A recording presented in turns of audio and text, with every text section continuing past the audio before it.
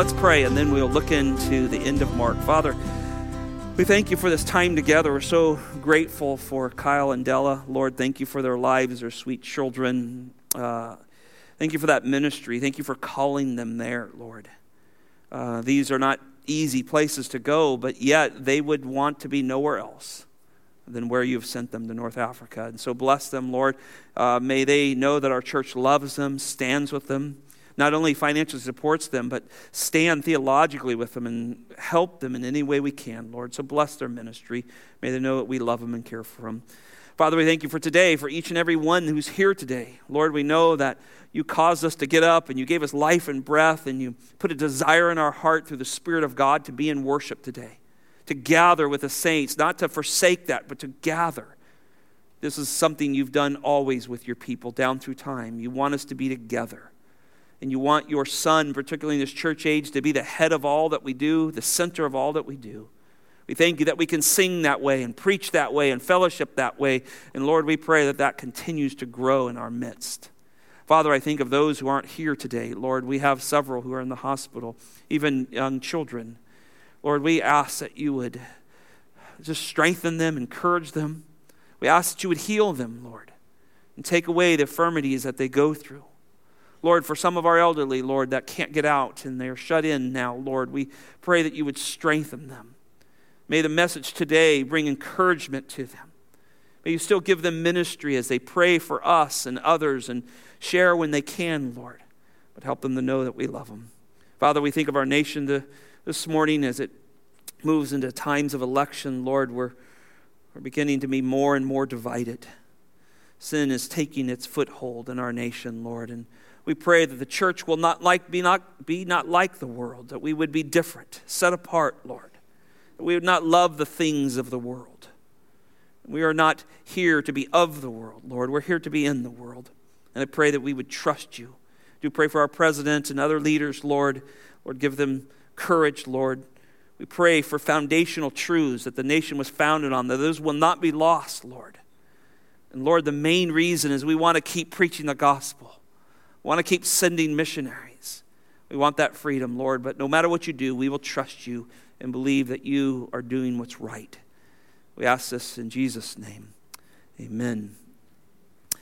Well, turn your Bibles to Mark chapter 16. We are coming to the final sermon of the book of Mark. If you weren't here this last week, I would really encourage you to go back and listen at least to the first point of that sermon.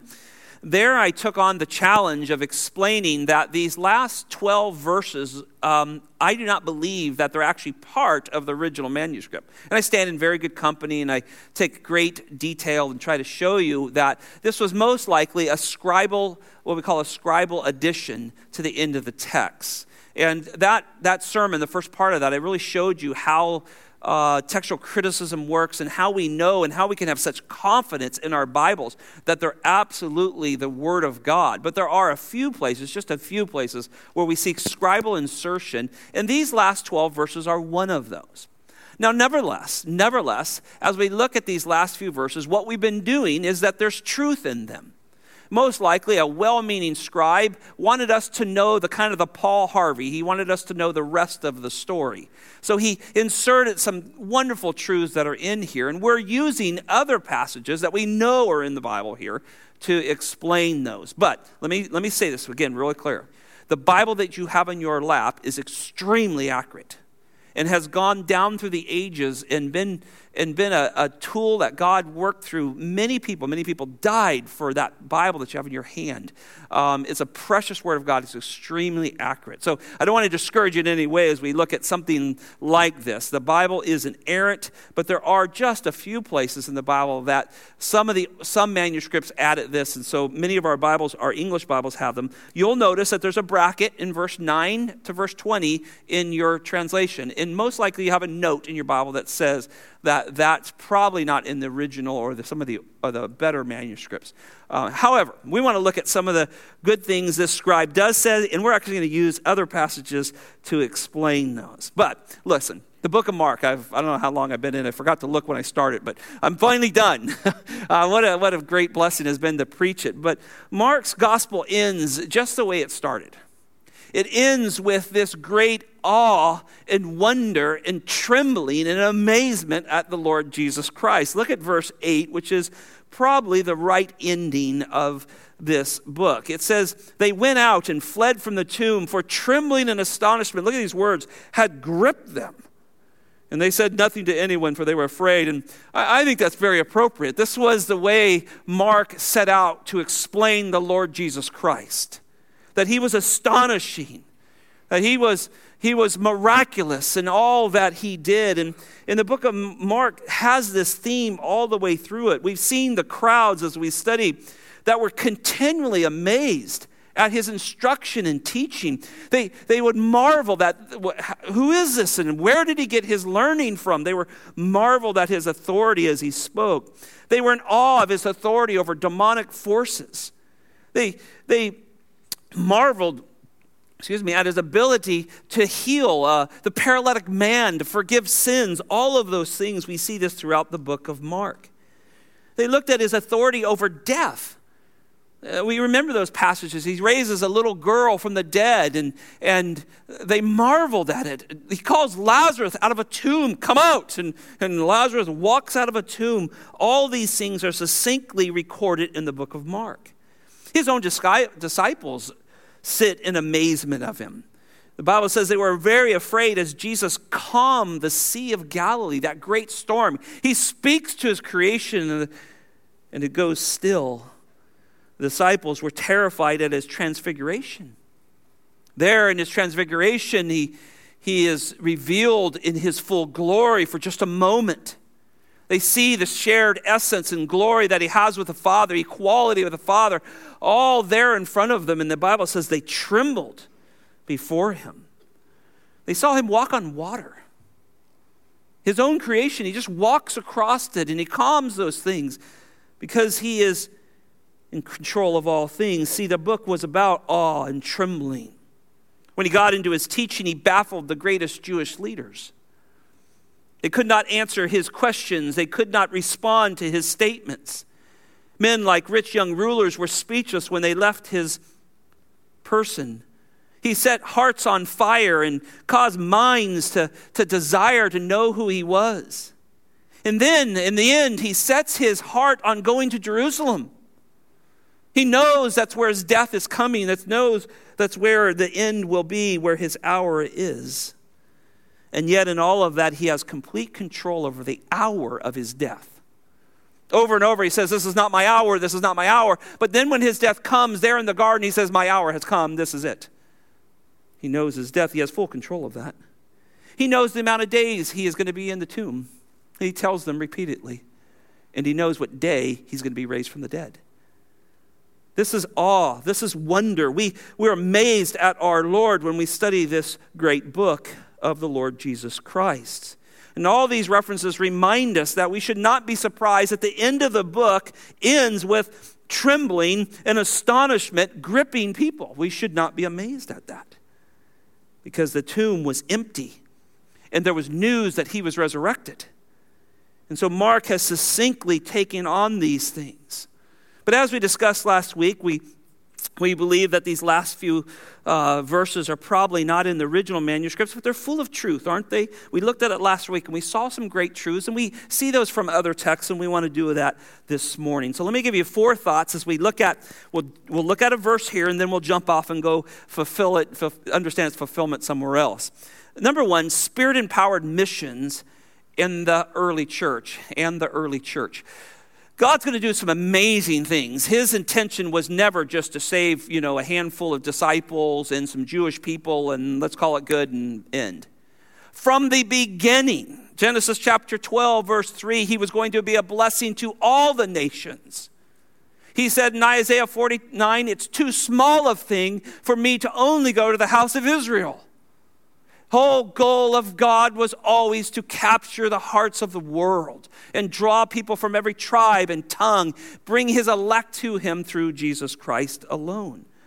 And so that's what we start to hear when we see this verse 15 here. This is what the scribe is trying to do. He's trying to help us understand in a summation statement that God's purposes were. He said, speaking that Jesus said these things, go into the world and preach the gospel to all creation. God did not want any limitations. Let's start in Luke chapter 24, where Pastor Brian read to us this morning our scripture reading.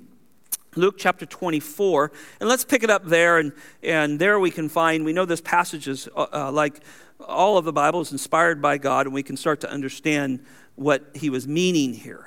Luke chapter 24, verse 44 is where we want to stop, but I want to drop you into this scene. Luke does not record both appearances of Jesus coming into the upper room after his resurrection. The first time, remember, he comes, John records this. Everybody's there. There's 10 there, but not Thomas, right? Thomas says, well, lest I stick my fingers in the holes of his hand and thrust my hand in the side, I won't believe. Well, this passage picks up kind of the second account, which is fascinating. And here he has come with them, and verse 39, he says, see my hands, my feet. This is all taking place. Thomas's great statement would have been in here that's recorded in John.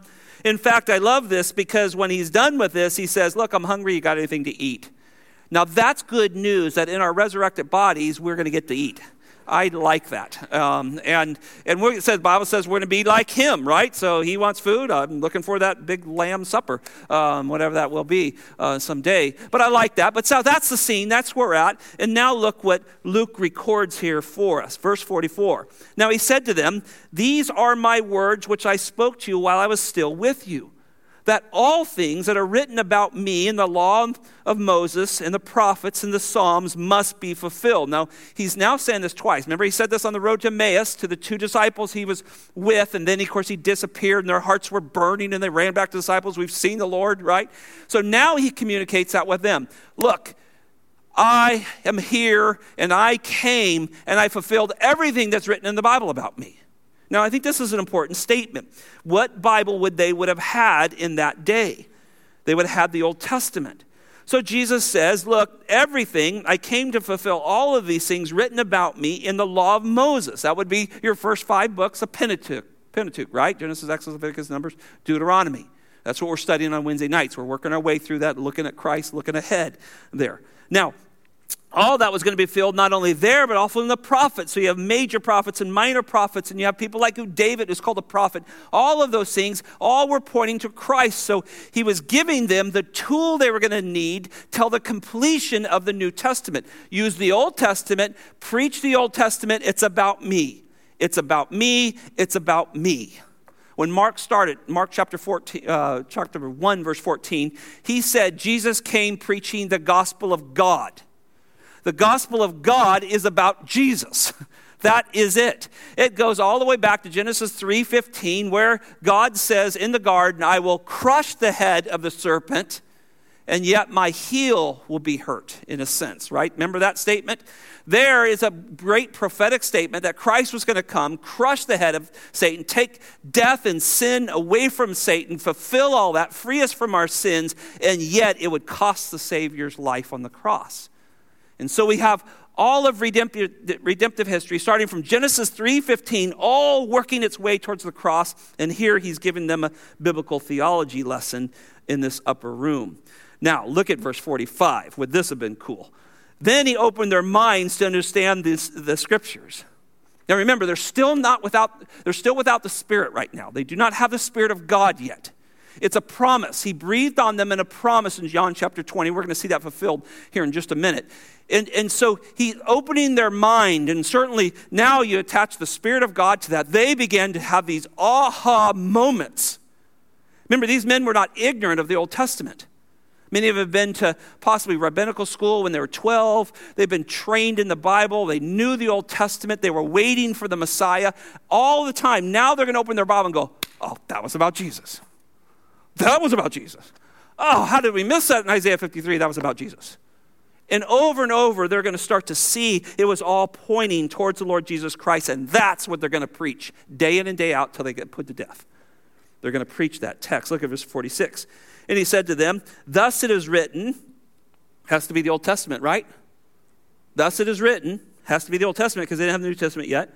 that the Christ would suffer and rise again from the dead on the third day. He's talking about Psalms 22, Psalm 16, Isaiah 53, so forth. All of these things. This is already written. Now use these scriptures. And then verse 47, and that repentance for forgiveness of sin would be proclaimed in his name to all the nations, beginning with Jerusalem. So here now comes this commissioning of these disciples. You're to preach repentance for the forgiveness of sins. Before it was offer this and offer that and don't eat this and don't do that. You are going to go out in my name and all that I accomplish and all that I've done in my finished work, and you're going to offer forgiveness of sins to people. What a statement. This is the charge of missions. It's the charge of every believer who knows Jesus Christ as their Savior is to go offer forgiveness of sins to people through Jesus Christ. And he's charging that. Notice the breadth of this charge. In his name to just the Jews? How about just the Middle East? No, to all nations. All nations.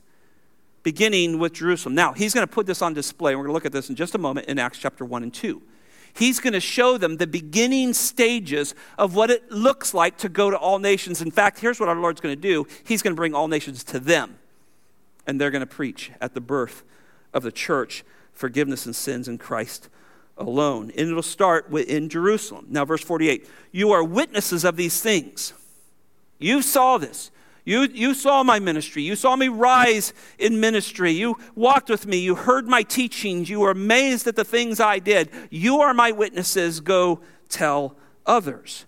Verse 49, I think that's true of us today. If you're a Bible student and if you have a Bible and you're a believer in the Lord Jesus Christ, you're a witness to Jesus Christ.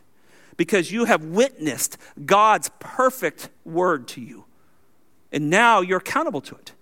And you get to tell people how they can have their sins forgiven. Verse 49, and behold, I'm sending forth the promise of my Father upon you. Now listen to those words. Behold, I'm sending forth. I am sending. It's something that's going to happen. It has a future tense to it. The promise of my Father upon you. Now remember, he promised in John 14, I'm going to send my Spirit. John 16, the Comforter is going to come, the Paraclete. He's going to come and he's going to rest permanently upon you. So Jesus says, I'm sending forth that promise. It's coming.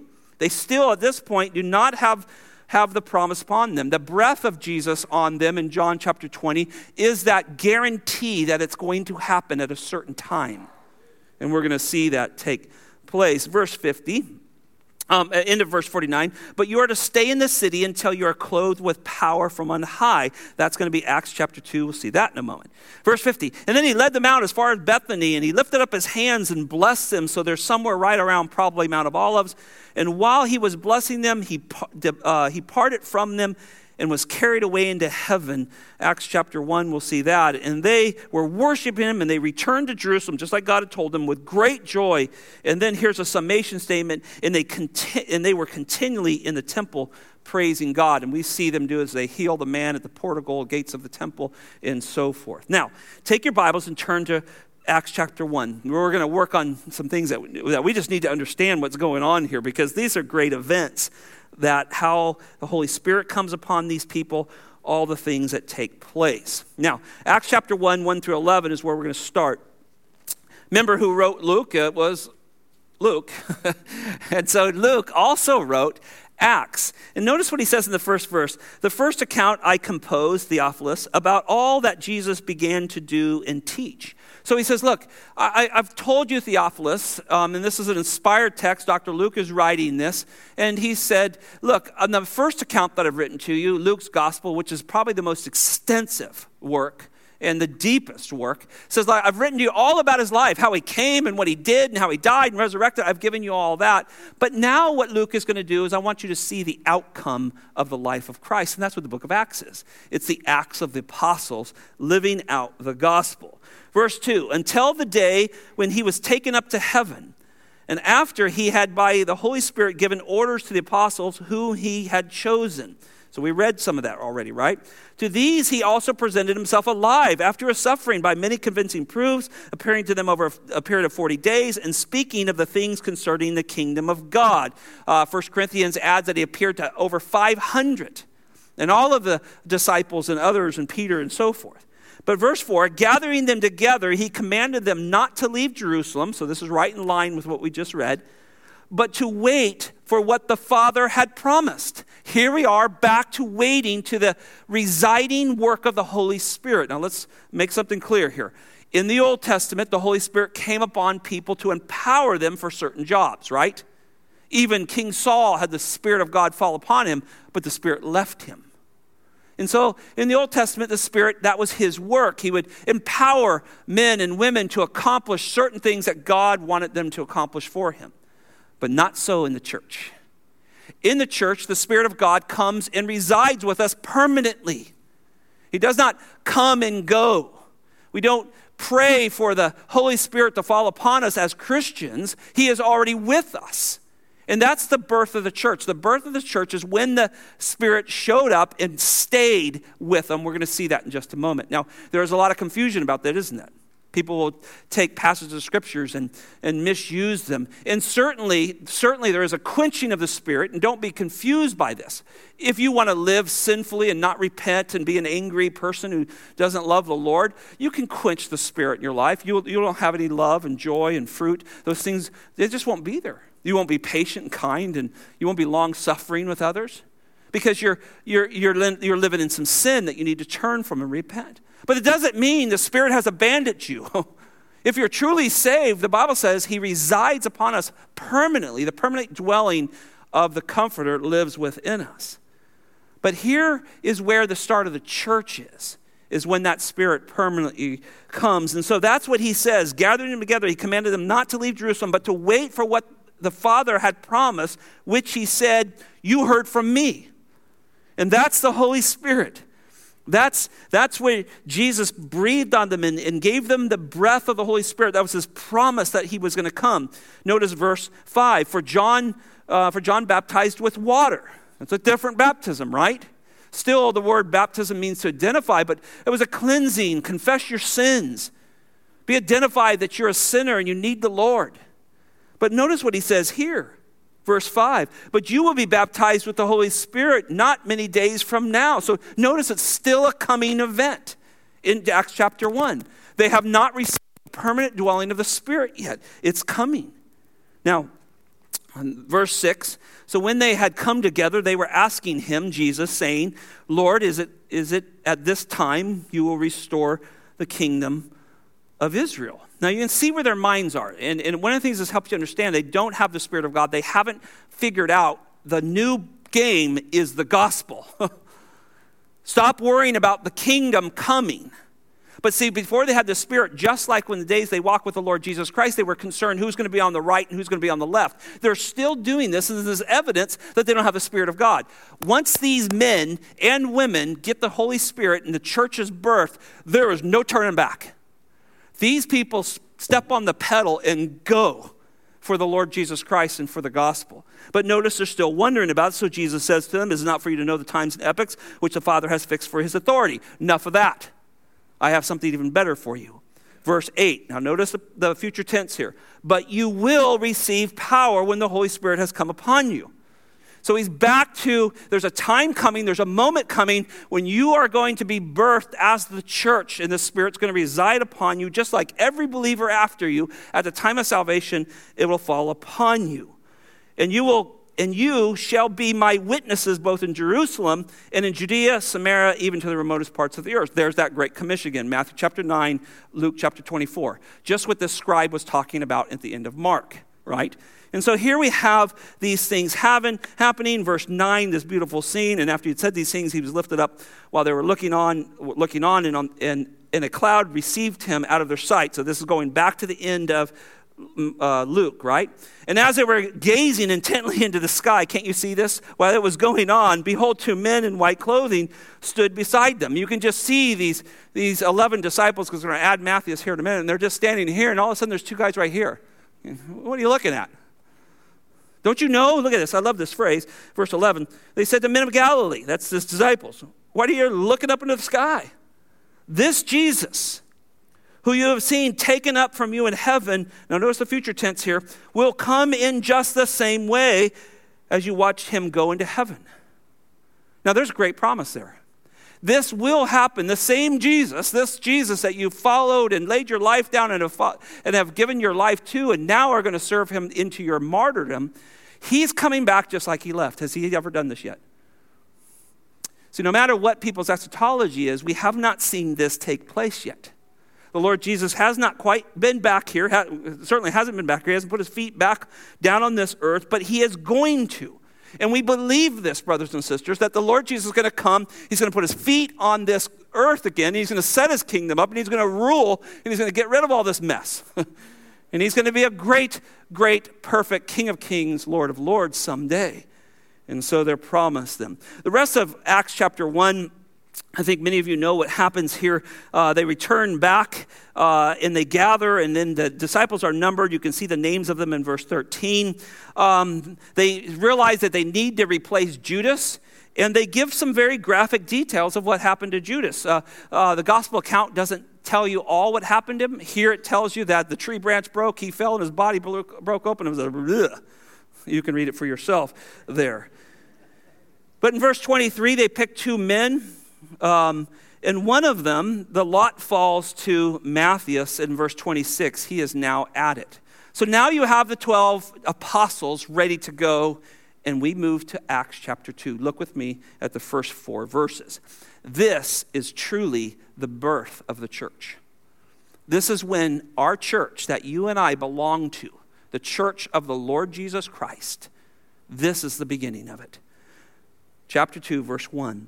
When the day of Pentecost had come, they were all together in one place.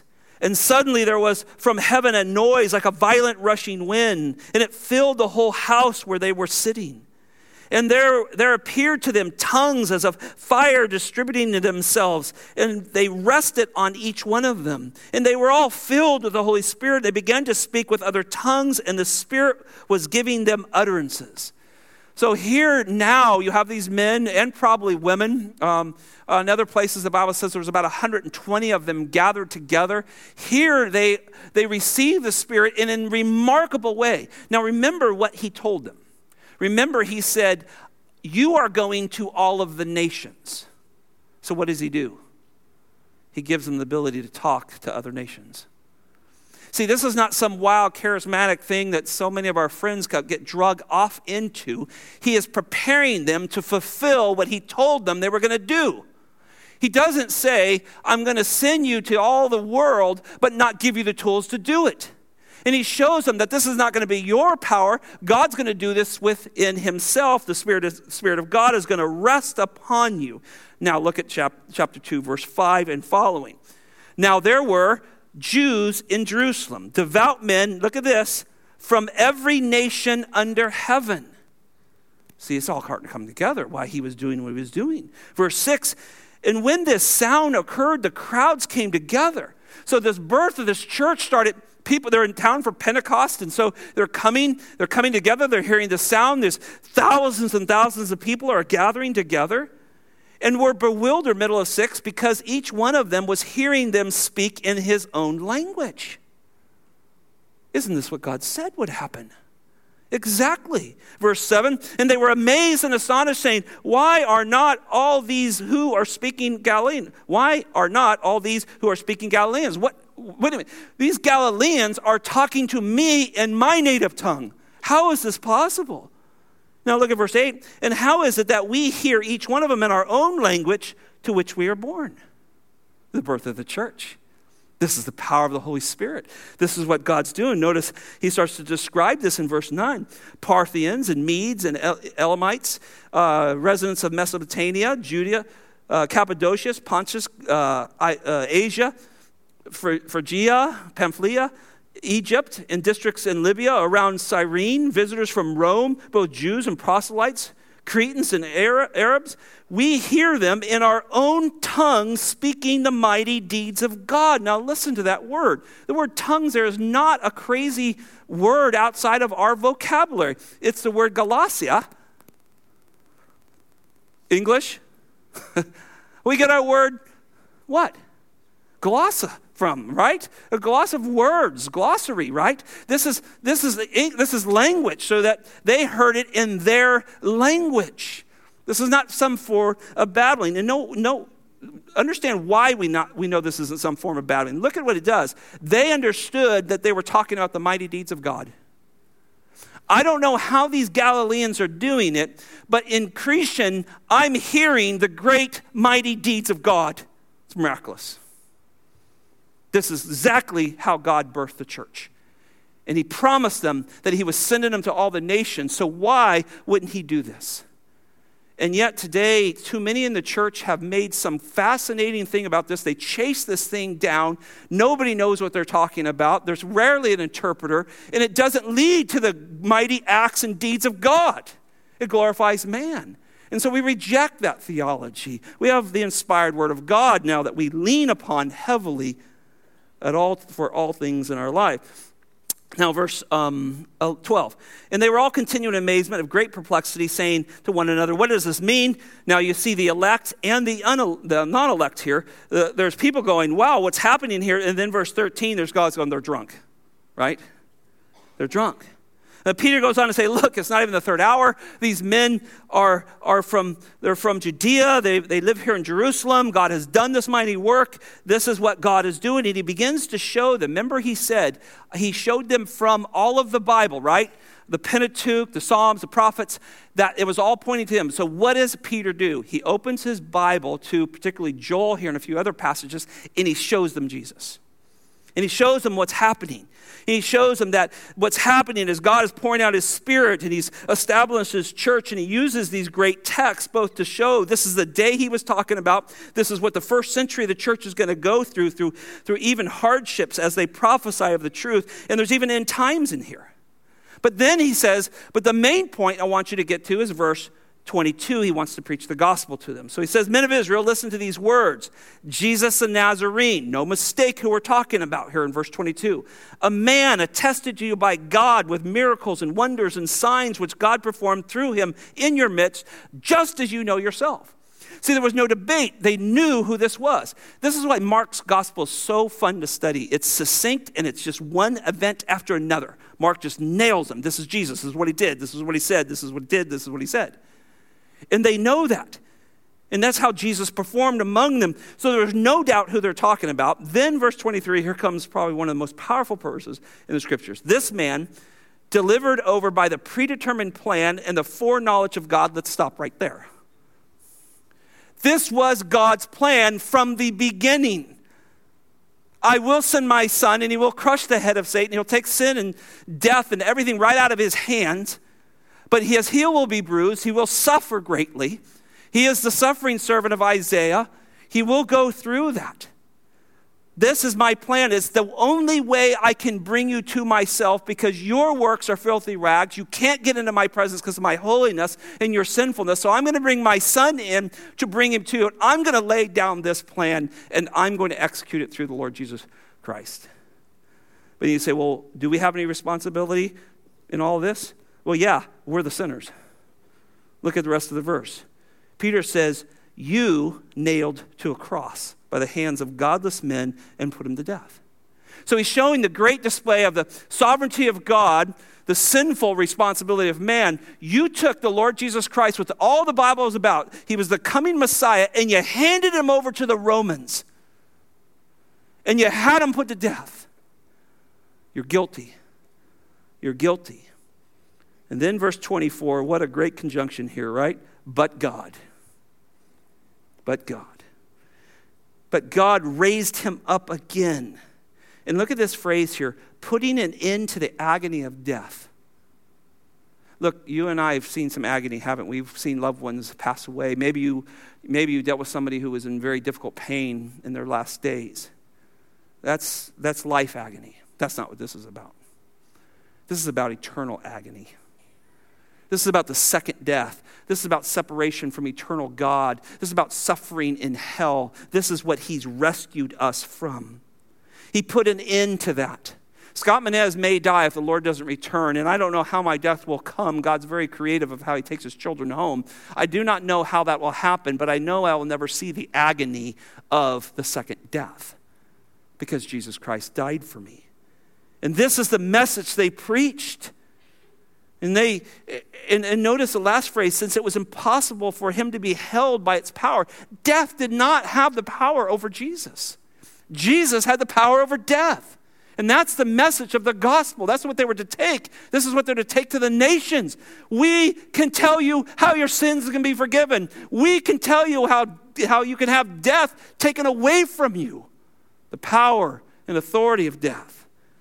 What a great message they had. The next passage, of course, is they went to prove that, look, well, maybe it was David. There's a lot of Jews and even some weird religions out there today believe that David was the Messiah. And he proves that it wasn't. David was looking forward to this day he talks about. Verse 29, he says, our patriarch David died and is buried and his bones are with us here today. We have them. It wasn't him. He was pointing to the greater one.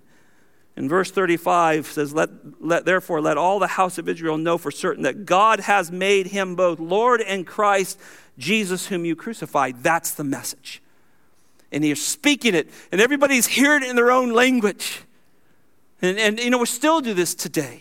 We still do this, but now we have the completed scriptures. And so Kyle and Della believe that God's called them to North Africa, and they study and they prepare and they go and take this exact same message to people who live far away from us in a different religion, in a different culture, but preach the same message we believe. That's salvation.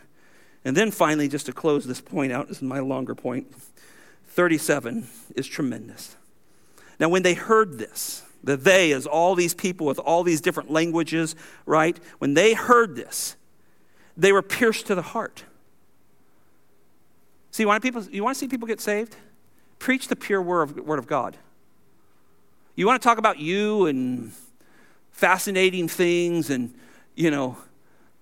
like people down the street throw the Holy Spirit at people. You want to talk about that stuff? You're not going to see people get saved. You want to see people get saved? Preach Christ, that he forgives sin. He's the only way to the Father. And guess what happens? They start to give their own altar call. Notice what they said to Peter and the rest of the apostles. Brethren, what shall we do? This isn't the people who think they're drunk. This is the people who are going, that's God. And there's no way a Galilean can talk Cretan to me. I'm hearing of this Christ. God prepared him for us, sent him. We killed him. And now he's offering us forgiveness. What should we do? See, I believe in this verse it's showing that faith has already entered them. And guess what happens when you have faith? A bunch of things go on. Verse 38, you repent. So Peter tells them the natural progression of what happens when you come to know the Lord Jesus Christ as your Savior. He plunges faith. The first thing you do is you say, Lord, I want to repent of my sins. I want to turn and go a different direction. I'm headed to hell. I don't want to go there anymore. That's what happens. And he's telling them what's going to take place. He says to them, repent. Repent. Turn from your sin. Recognize that your sin is going to kill you, that it's going to destroy you. And then he says, each one of you be baptized. Be identified with the Lord. Here's what's going to happen. God's going to give you faith. You're going to repent. You're going to want to publicly tell everybody, I'm a believer in the Lord Jesus Christ. That's what happens. There's no way that, and I'll talk with this in a minute, that baptism has to do with the salvation of them here. Because that would be works, right?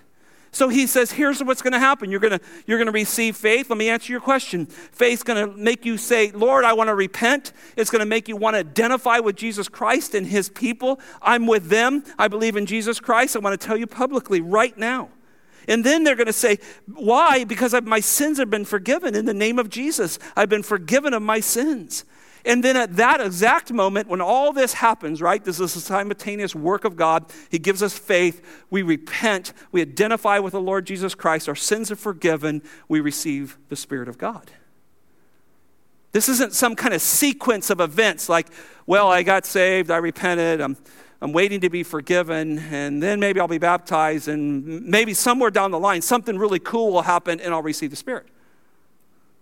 See, that's way, way out of the parameter of the Bible. That's not what God's talking about here. He's giving them the order of events that take place right away. So when Scott Menez was saved as a young lad, at that moment, the Spirit of God fell upon me. You go, how do you know that? Because I knew I was a sinner. Right? I repented. People don't repent on their own. That has to be a supernatural work of God. Every one of you, they're believers in here. You're a supernatural work of God. Spirit of God fell upon you at the time of understanding, at a time of faith given to you. You repent. All this happens together, but faith starts it.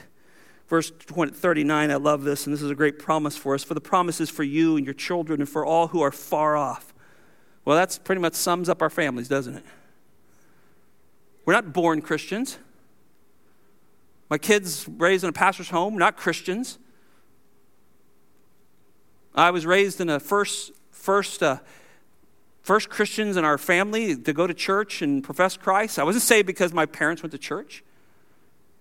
This is a promise, and this is why we preach the gospel. I tell moms and dads all this time, believe that God is going to save your children, but preach the gospel to them. Point them towards the Lord Jesus Christ. Help them see their sin. Let the Spirit of God use you to do that, because this is what God loves to do. He loves to draw families to himself. And notice this, and this brings in both the Great Commission and election here. God promises to draw people, go out and tell them the message. And then he says, as many as the Lord our God will call to himself. Limited atonement. As many. Who knows? I don't know. Well, how does this affect you? It doesn't.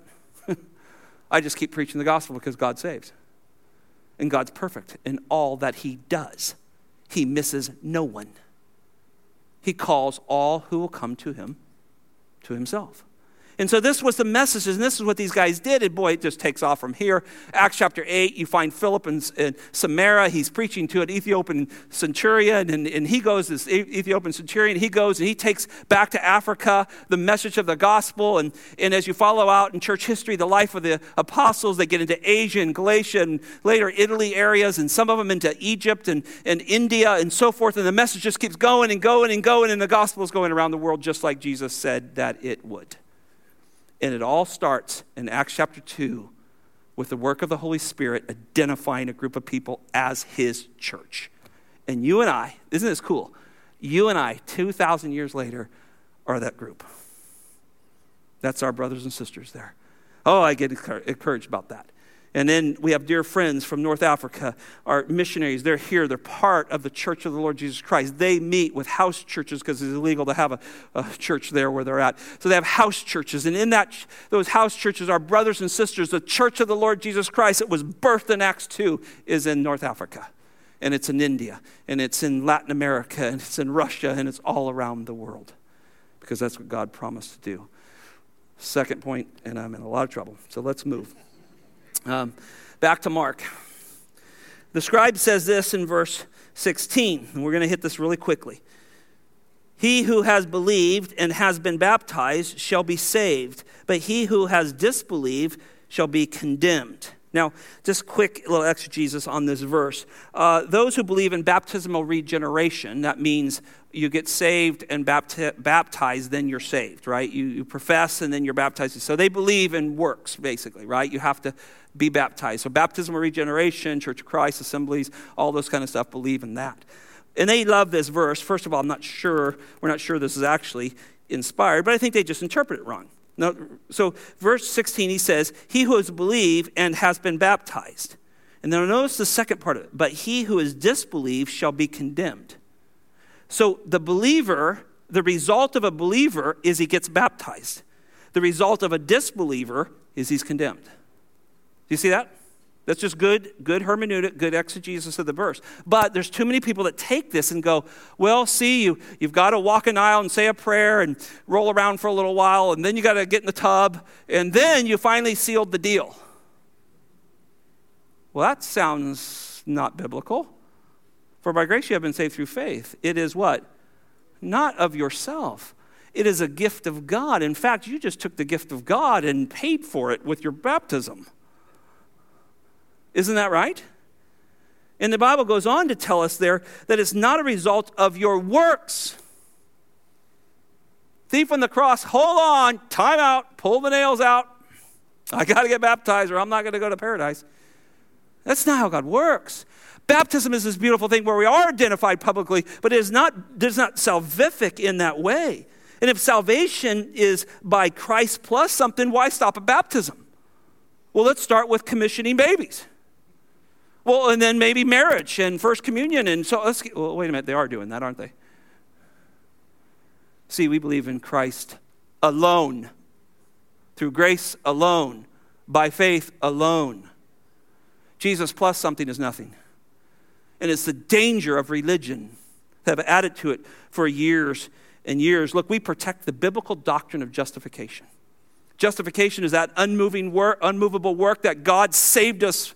He knew us from the foundation of the world, and there was a point in time that he drew us to himself, and he declared us righteous and dressed us in the righteousness of Jesus Christ, and he said, you're justified. You're declared righteous. That moment that doesn't move, you don't get more justified because you did some other things. You are ready for eternity at that moment.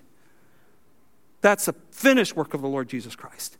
And you would say, Scott, well, what about progressive sanctification, growing in the grace and knowledge of the Lord? Well, that's a result of justification. God is so powerful. The work of Jesus is so great that it changes us not only in our eternal position, but in our daily walk. He changes us to live more with him. We begin to say no to sin by the power of the Spirit. We begin to learn his word and walk with him and enjoy him. Look, brothers and sisters, some of the dangerous things that have happened with Reformed theology is people have heard the doctrines of grace and they go, well, cool, I'm elect. I don't have to do anything. I'm good. And there's all kinds of people, and I named a term a long time ago this. I call them Reformed confessionalist. Hey, man, this is great. God knew me from the foundations of the world. I can't lose my salvation. Sounds like I'm just going to go live my life the way I want to, and then I get to go to heaven someday. Is that a believer? Demons know Jesus and shudder. Look, you can't interact with the perfect, glorious Lord Jesus Christ and it not have an impact on your life. We begin to grow. The Lord begins to change us daily from glory to glory into the same image of Christ, moving us along. Our justification is rock solid. It doesn't change. We're not getting more justified. That's done. But in this life, he's conforming us more to the Lord. Like the Lord, he takes us through trials. He tests us. He puts us through difficulties where we're going to trust him. He causes us to go to his word to find answers. This is all part of that. He puts us in a church where we love one another and teach to one another and disciple one another because we know this life is difficult, is full of devils that are trying to mistrack us. And so we grow in our grace and knowledge of the Lord Jesus Christ. And look, this finally on this point, baptism is an important step of obedience. I know too many Christians that through the years have come up and said, well, I'm saved, Pastor, but I've never been baptized. I go, why not? Well, I'm a little older. I think it'll look kind of funny in the tub. What? Milt Mosier, I don't know if he's in here. Do you remember Milt? Where is he? He's around here somewhere. Maybe he's in children's ministry. I don't know if you remember Milt getting baptized. What a baptism. Man, I don't want to say his age, but many years, standing in there confessing the sin of a hard heart that went away from God and how God saved him. Look, friend, brother and sister in the Lord, if you've not been baptized, that's an act of disobedience to God. He wants you to publicly tell this body of Christ, you belong to Jesus. I belong to him. And so there's a great teaching in baptism, but you can't link it to salvation because then you're going to have all kinds of problems. We're going to start linking all kinds of things. It's the reaction to Christ. It's the reaction to justification, to be baptized, to be identified. Baptismo, the Greek word means to be identified or immersed into him. I'm immersed into Christ, Romans chapter 6. When he died, I died. And that's what we say when the men, our pastors take them down, they go, buried with Christ in death, risen in new life and walking in new life with him. Just right out of Romans 6:4, I think it is. Beautiful passage. So if you're here, not been baptized, please come talk to one of the pastors. Let's get this done. Let's hear what God has done for you in the waters of baptism. Third thought, and quickly. A pre-completed canon authority in a growing early church.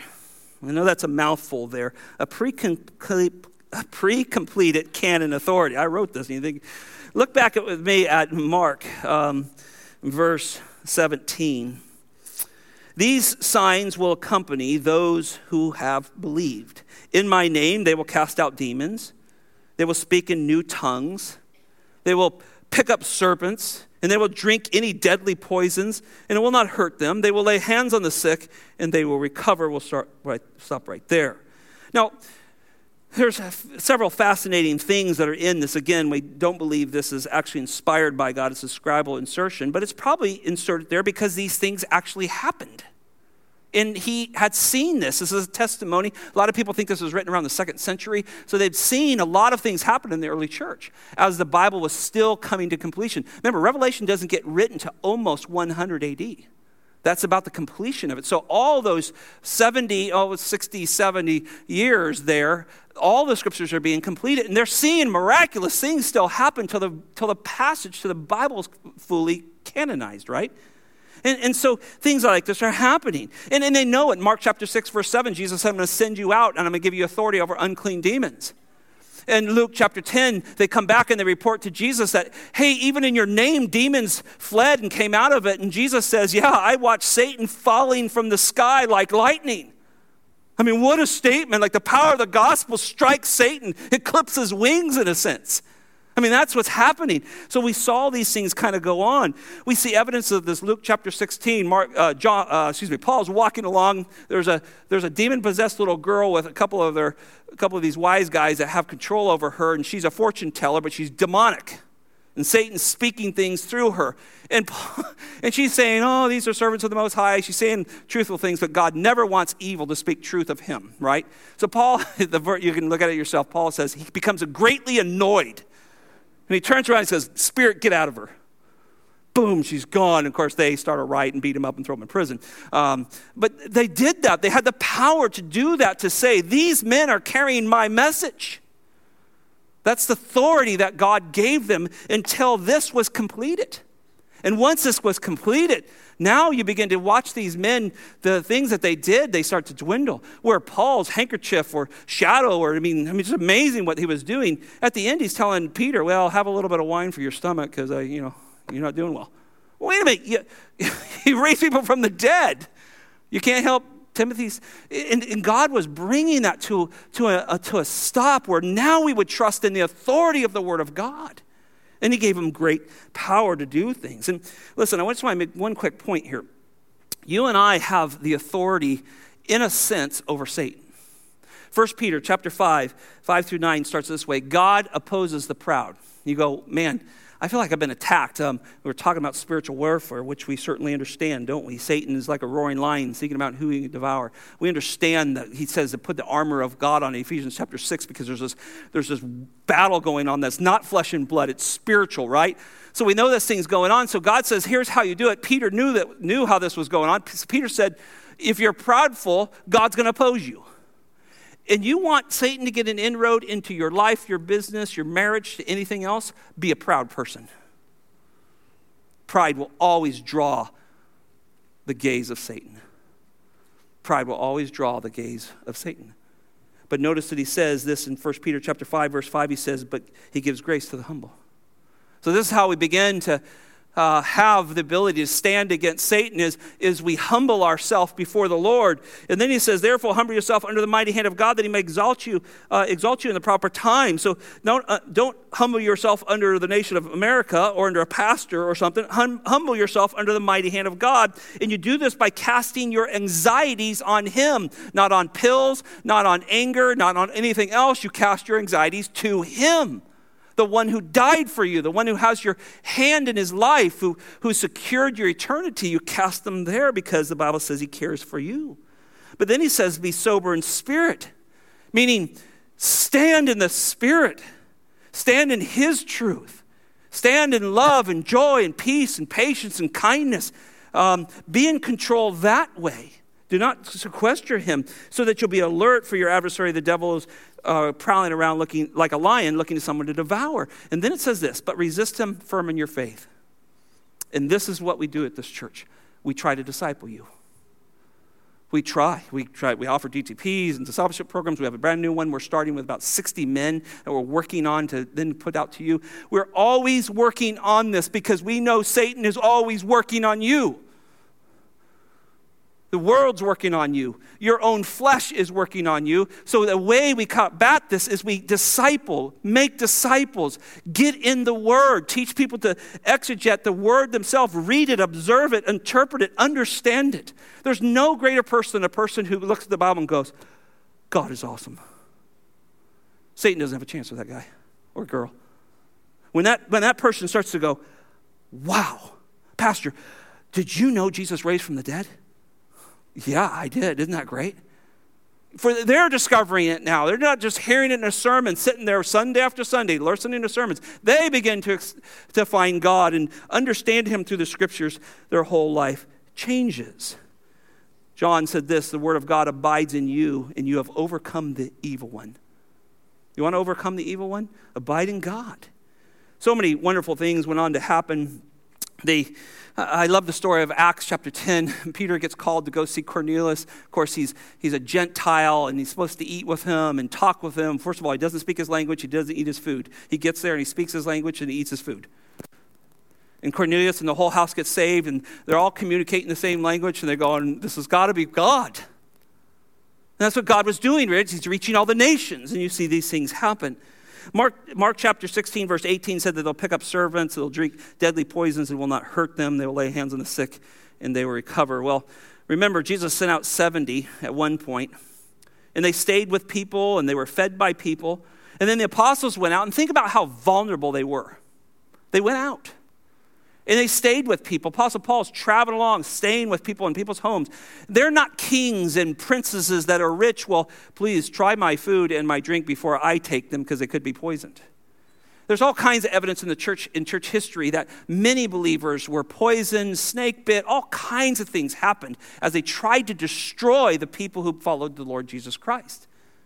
And some of them succeeded. We know that many of them were eaten by lions and many of them were poisoned and so forth. But God also protected many of them. You could go to the stories of Peter being locked up and God releasing him. And then I think what mainly this points to, is anybody know what it's probably pointing to? Acts chapter 28, right?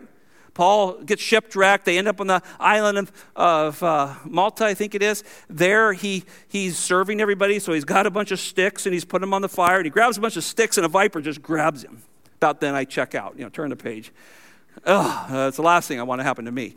And he has this viper and it's hanging on his hand, or his arm, and he shakes it off into the fire. And the people there go, well, this dude's hosed. And the Bible says they literally sat down to watch him die. He didn't die. In fact, not only did that, he got up, ministered to the chief's father, healed him, and got a chance to share the gospel. And church history says that there was a movement in that area that they think is tied to that work. And so this writer here, this scribe who's inserted this in the end of Mark, is just relating things over the last 2 centuries probably that he's seen. And we know those things to be true. He says, lay hands on. James, probably the first New Testament books, at the end of James 5:14 says, if you're sick, call the elders. They'll pray over you.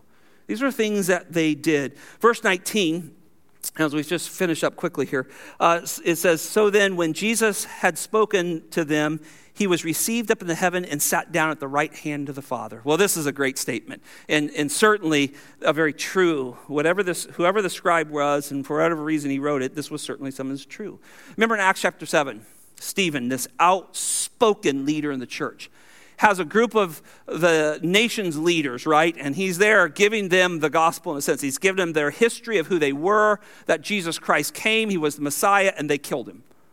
As they're stoning him, throwing rocks at him, you remember the scene in Acts chapter 7, verse 56. He said, behold, I see the heavens opened up and the Son of Man standing at the right hand of God. That's what Jesus said at the end of his trial. He says, the next time you see me, I'll be at the right hand of the Father. This is the reward. He is the right hand of the Father. He has all authority, all power has been given unto me. Matthew chapter 28, verse 18 in the Great Commission, go make disciples to all nations. See, this is him. This is what the Bible says. Psalms 110, the Lord said to my Lord, sit here at my right hand until I make your enemies a footstool for your feet. Matthew 28, 18, he said, all authority has been given to me under heaven and earth. Philippians chapter 2, 9 through 11, every knee will bow and confess his name. that he is Lord. Hebrews 1:3, he sat down at the right hand of the majesty on high after explaining all what he did.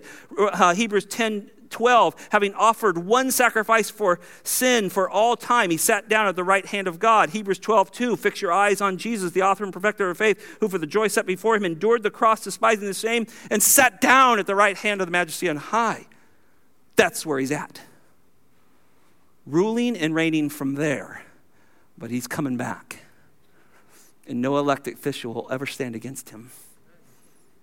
He is the King of Kings and the Lord of Lords. Well, the last verse here says in Mark 16:20 says, and they went out and preached everywhere, while the Lord worked with them and confirmed the word through many signs that followed. And of course, we've been looking at that all through this. And he did. The old covenant was done. This new covenant, they're pressing forward. And this was coming.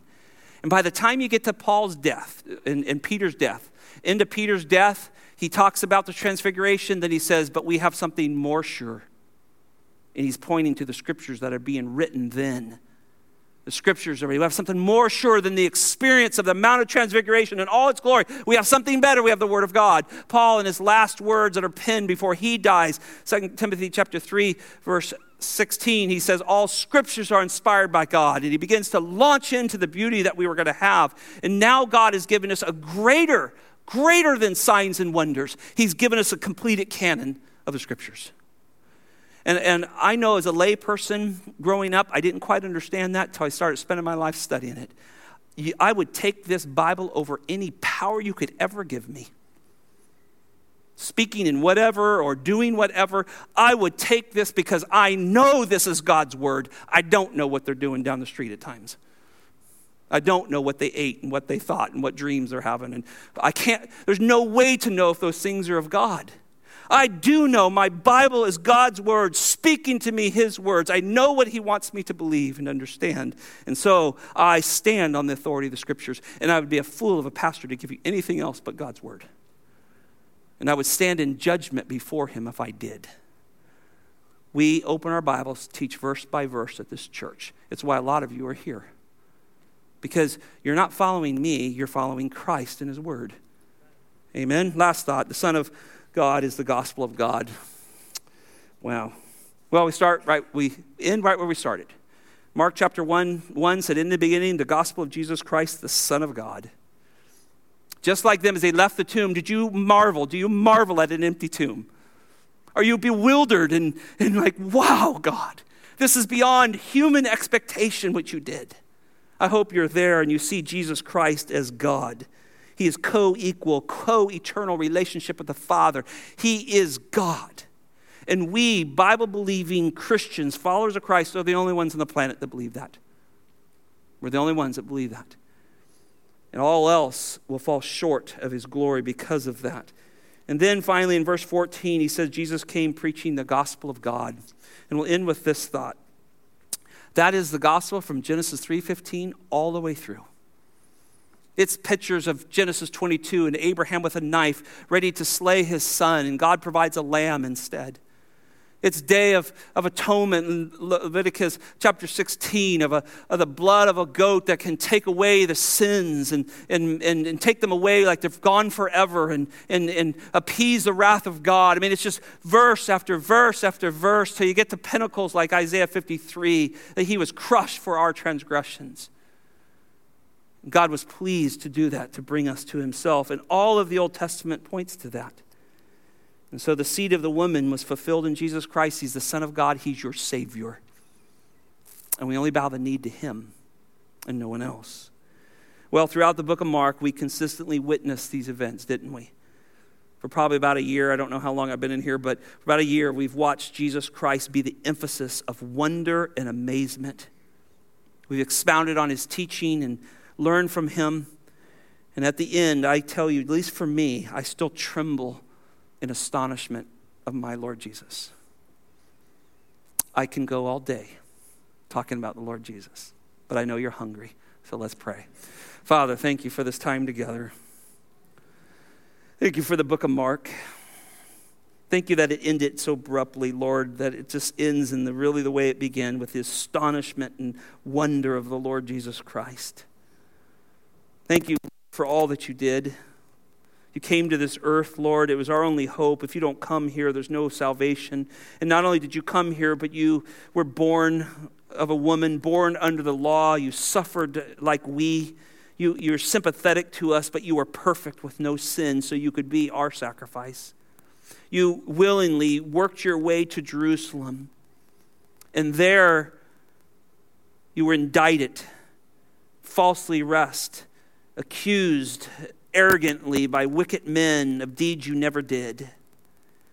But you finished it, Lord. You went all the way to Golgotha. There, they put you on a cross and you hung there till you, Lord Jesus, gave up your spirit. When you knew all had been accomplished, the Father's wrath had been appeased, when Scott and so many other people that sit before me, their sins were forgiven, you knew it was done and you gave up your life. But you knew you'd be in the tomb for a few days, but you knew you would be raised from the dead. And on that third day, you came out of that grave and proved to us our sins are forgiven. And now we want to walk with you. We believe, we confess you as our Savior, one who forgives our sins. We stand in waters of baptism and we say, thank you, Jesus, for saving us. And now we live for you. And I pray that the book of Mark, and every time we open our Bibles, it would draw us and push us and encourage us to live for the Lord Jesus Christ. There's nothing else worth living for like Jesus. And so, Lord, give us strength to do that. We pray this in Jesus' name. Amen. Would you stand with me for a closing benediction?